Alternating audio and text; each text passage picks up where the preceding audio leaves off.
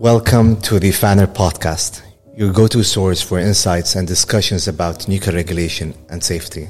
In this exciting episode, we are thrilled to introduce our distinguished guest, Director General William Magwood. An esteemed figure in the nuclear sector, Director General Magwood has a wealth of experience and expertise. His deep understanding of nuclear technology, combined with a commitment to advancing global nuclear safety standards, makes him a visionary leader in the field. Join us as we delve into an insightful conversation with DG Magwood, exploring the latest developments and challenges in the nuclear sector. DG Magwood, welcome to FANR. You've been with the NEA since 2014. And been a commissioner at the NRC between 2010 to 2014, and worked as a director of the U.S. government civilian energy program at the DOE, where you have witnessed the evolution of the nuclear industry in the past decade. How would you describe the global nuclear energy scene today? Well, I would describe it as almost unprecedented. I think you probably have to go back to the beginning of the commercial nuclear era, back to the late 50s, early 60s, to find the level of enthusiasm, the level of interest in nuclear energy technology, such as we see today. It's very broad, it's very deep, it's on every continent of the world, and it comes at just the right time because this interest rises just as new technologies are coming to the market that make nuclear energy perhaps even more accessible than it has been in the past. So it's a tremendously exciting time with a lot of potential, but with a lot of challenges ahead as well. The NEA has been a key partner of the UAE since 2009, and FANR has been working closely with multiple NEA committees and departments that was instrumental in supporting the UAE nuclear program, such as Atlas III Project, Harder Project, beside other working groups like the Safety Culture and Public Communication and others. Briefly, let us discuss the close relationship between the UAE and the NEA. To what extent the UAE contributed to the NEA's mission and mandate, as they have benefited from the NEA's programs since they have joined? Well, I find the UAE to be a very important partner. When we look at our membership, we're highly concentrated with the countries that have long experience in nuclear technology, such as many European countries and North America with Canada, U.S. Argentina is a member, and we have, of course, have members in Asia, such as Korea and Japan. But we had, until we began working with UAE, we had no connection in the Middle East, an extraordinarily important part of the world where many countries are thinking about nuclear energy technology. So when UAE embarked on its nuclear program, we were very anxious to engage, and it's proven to be a very important relationship for many reasons. One is that the UAE program has been extraordinarily successful. And that success, I think, is an extraordinarily important symbol for other countries because of the interest in meeting the climate objectives that countries have set for themselves to have increased energy security. They're looking at nuclear, many countries for the first time in decades. And the positive example of a country that has successfully deployed nuclear power plants and met cost and schedule objectives, I think it's just essential to give people confidence that we can do this, because as you know, there are all too many examples of projects around the world that have run into problems and cost overruns. It doesn't have to be that way, and Baraka shows that. Well, I'm glad to hear that. DG Magwood, you've been a strong advocate of promoting nuclear education and the development of young professionals and empowering women in the field of nuclear through workshops and mentorship programs.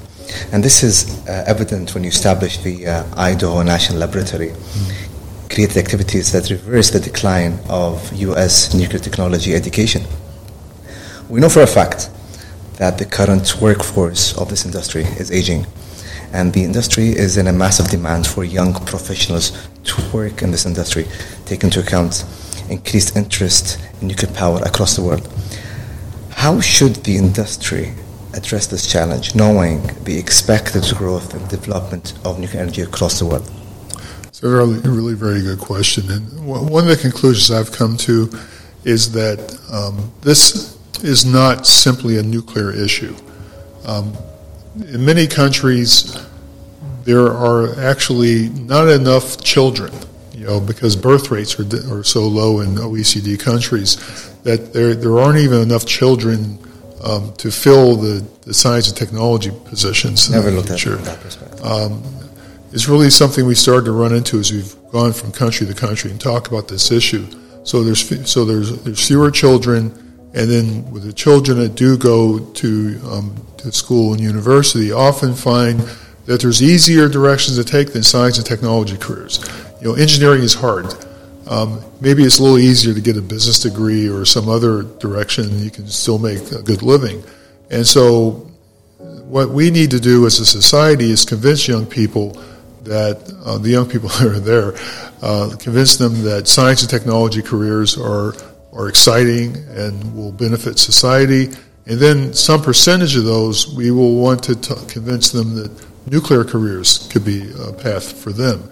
And so we recognize that this isn't just simply something industry can do itself. It's really an all-society challenge. The NEA is doing some things to help, to try to set the path and set the direction, but we really have to convince more young people to go into science and technology in general. And I think that it's not just the industry, but I think universities, I think governments should be reaching out to young children, even at the pre-high school level, to talk about science and technology careers and show them the excitement of discovery and of bringing new ideas to life through engineering. That's what we need to do as a society around the world, and I'm sort of hopeful that we'll be able to do that, because if we don't, the human capacity challenges are just going to get worse instead of better. Let's hope we find a solution for that. The NEA is planning to participate in this year's COP28 hosted in the United Arab Emirates, and working closely with their partners, including the UAE, in launching different initiatives to address the issue of climate change. Can you tell us more about the NEA's plan at this year's COP28 and what they intend to get out of it? Well, this may surprise you, but I've never been to a COP. I know many of my colleagues have been going to the COP meetings over the course of the last several years, and quite frankly, in my view, there really wasn't enough nuclear discussion to make it worth it for me to go. My staff has gone to a couple of COPs, but until this COP, COP28 in UAE, I just didn't think it was worth it for me. But I can see that the time has come. The world has changed in many ways, and I do expect that nuclear energy will be central to many of the discussions in this particular COP. We are going to be participating, and I personally will participate in many high-level sessions. Some are hosted by the presidency, by the UAE. Some are hosted by countries like France, the United States, Korea, Great Britain. And it'll be focusing on issues like financing. In fact, we're cooperating with ENEC to do a financing event that will be very interesting. And we are going to be present in many of these because we have done analysis that shows the kinds of directions we need to take as a society and as a nuclear sector to be successful. And we're going to present this information. In addition, we will be launching our Accelerating SMRs to Net Zero initiative to have governments and industry work with us to solve the issues that still remain to get SMRs into the market as quickly as possible. So we have a lot of ambitions for this particular COP, and I hope it is not just a one-time thing. I hope it's the beginning of a long chain of events that will help us reach our objectives around the world. Mr. DG, speaking about SMRs, the topic of interest is the question about new technologies, SMRs, modern reactors, AI. has been a constant topic in every single venue for the past few years, and for different reasons. The IEA, the NEA, WANO, and many other organizations have been very active in recent years to prepare for it and to ensure they're ready to influence this new field. Do you think it is late, or that the industry has been more proactive and innovative in the revolution over the years about the topic? And do you think those new technologies will solve the challenges of energy for countries in need, or is it hard to predict and not enough research has been to prove its worth? It's an interesting question, and I think that the answer to your question is it late? Of course it's late, because as a global society, our desire to reduce CO2 emissions to net zero is far behind schedule. If this were 10 years ago, I would think we were in decent shape. But, we are where we are, and we have to take the challenge as it is presented to us. The global community has set a target of net zero by 2050 for most countries, not all countries, but most. And that goal will be extraordinarily difficult to meet under the best circumstances. And if nuclear doesn't play a large role, it's probably, in my view, it may very likely be impossible to meet. Obviously, not everyone agrees with that, but I think the analysis that we have done and many others have done shows that it would be very, very difficult to go without a major contribution from nuclear. And the gap between where we are today and what we're planning to do and what would be necessary to reach net zero is pretty significant, and what takes very, very concerted governmental actions around the world to resolve this. It is possible, but it requires decisions to be made very quickly. It means like COP28 and commitments to be made and action to be taken. And I think we all spend too much time talking about these things instead of actually making them happen. And that is something that I hope changes very quickly. Mr. DG, the organizations like FANR, for instance, appreciates the contribution of NEA to our organization as a whole, building a capacity, enhancing our knowledge, and allowing us to contribute to the scientific community through research as well. The NEA has been very active during your period, during your tenure, and has achieved several milestones. My question is, what is your future vision for the NEA? When I came to the NEA, it was a relatively quiet organization that worked on very narrow technical issues, and it was certainly my belief that we had to do more to be useful to our member countries, and in particular to recognize that all these issues are interrelated and that they all have cross-cutting characteristics. So it was very important to recognize that there's interactions between, for example, SMRs and human factors and nuclear waste. They aren't three separate issues. They have to be resolved together. And so my vision for the NEA is to have the flexibility and the ability to bring these different pieces together to solve real problems, not theoretical problems, and to help our member countries deploy the technologies that they need in order to meet their goals for the environment and for energy security. And that requires a great deal of flexibility. It requires a great deal of creativity. And hopefully the NEA is moving in a direction where it can be of service in that direction. I think for any international organization, if you are simply satisfied with the status quo, your usefulness is going to evaporate very quickly. So adaptability and flexibility and the ability to work across boundary lines will be very, very important. I think the last thing I would say is having partners all over the world is very important. We have a very difficult geopolitical situation these days. It makes it harder to work across borders than it used to be.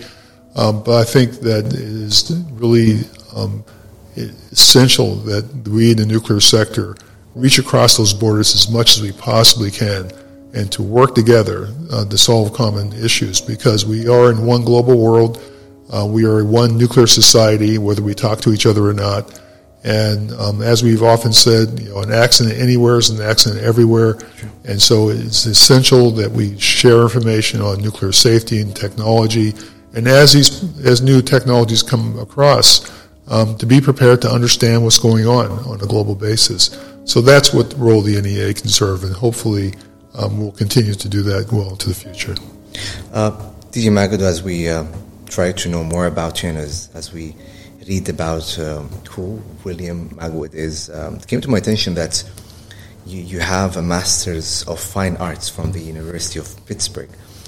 And I had the privilege of attending a meeting with you yesterday. And in the meeting, you spoke about the importance of diversifying your knowledge, exploring other disciplines. How did the Masters of Fine Arts influence your field of work within the nuclear industry as a physician as well? Well, it's an interesting question, and I think when I look back at my time and my career, the ability, my sort of fine arts degree is in writing. So I think I'm a pretty good communicator when it comes to putting ideas across and being able to put ideas across to people who aren't necessarily technical experts. When I first moved to Washington, I did a lot of work to translate technical concepts to people in Congress, for example, who needed to understand things. And I think I still do that. I meet with ministers and leaders around the world, and if they don't understand what we're talking about, we won't make much progress. So I think my background with the writing has been very useful, and I think that we in the sector have to communicate more effectively with the public, with policymakers, and with others. And if we have more people with more writing degrees and more fine arts degrees, maybe we'd be more successful in the nuclear sector. Well, I thank you for inspirational talk. And before we conclude this podcast, DG Magwood, do you have any further comments for our audience? I would simply say this. I think that for everyone in the nuclear sector, it's very important that we do whatever we can to encourage the next generation. Everyone at FANR, at ENEC, and others, if all the engineers and scientists in those organizations took some time and went to a high school to talk to young people, went to a grade school to talk to young people, went to the universities to connect with the students there, I think we would have a very, very bright future in the nuclear sector, because if we aren't doing this, if we aren't reaching out to the next generation and telling them about why we're so excited to be working in this sector, who do you think will do it? It has to be us. It has to be FANR. It has to be ENEC. It has to be the NEA. And so I encourage everyone listening, find that time and go talk to some children and go talk to young people and tell them why you do what you do and why you're excited by it. Maybe one of those people you talk to will become the person who solves the world's nuclear waste issues in the future, or some other technology challenge. But if we don't do that, we won't have enough engineers and scientists to solve these problems in the future. So I encourage everyone, make that contribution and go find a kid to talk to. DG Magwood, thank you for joining us today. It was a very interesting talk, and I wish you all the best in your endeavors. Thank you very much. It's my great pleasure. I look forward to visiting you again in the near future. Thank you. Thank you.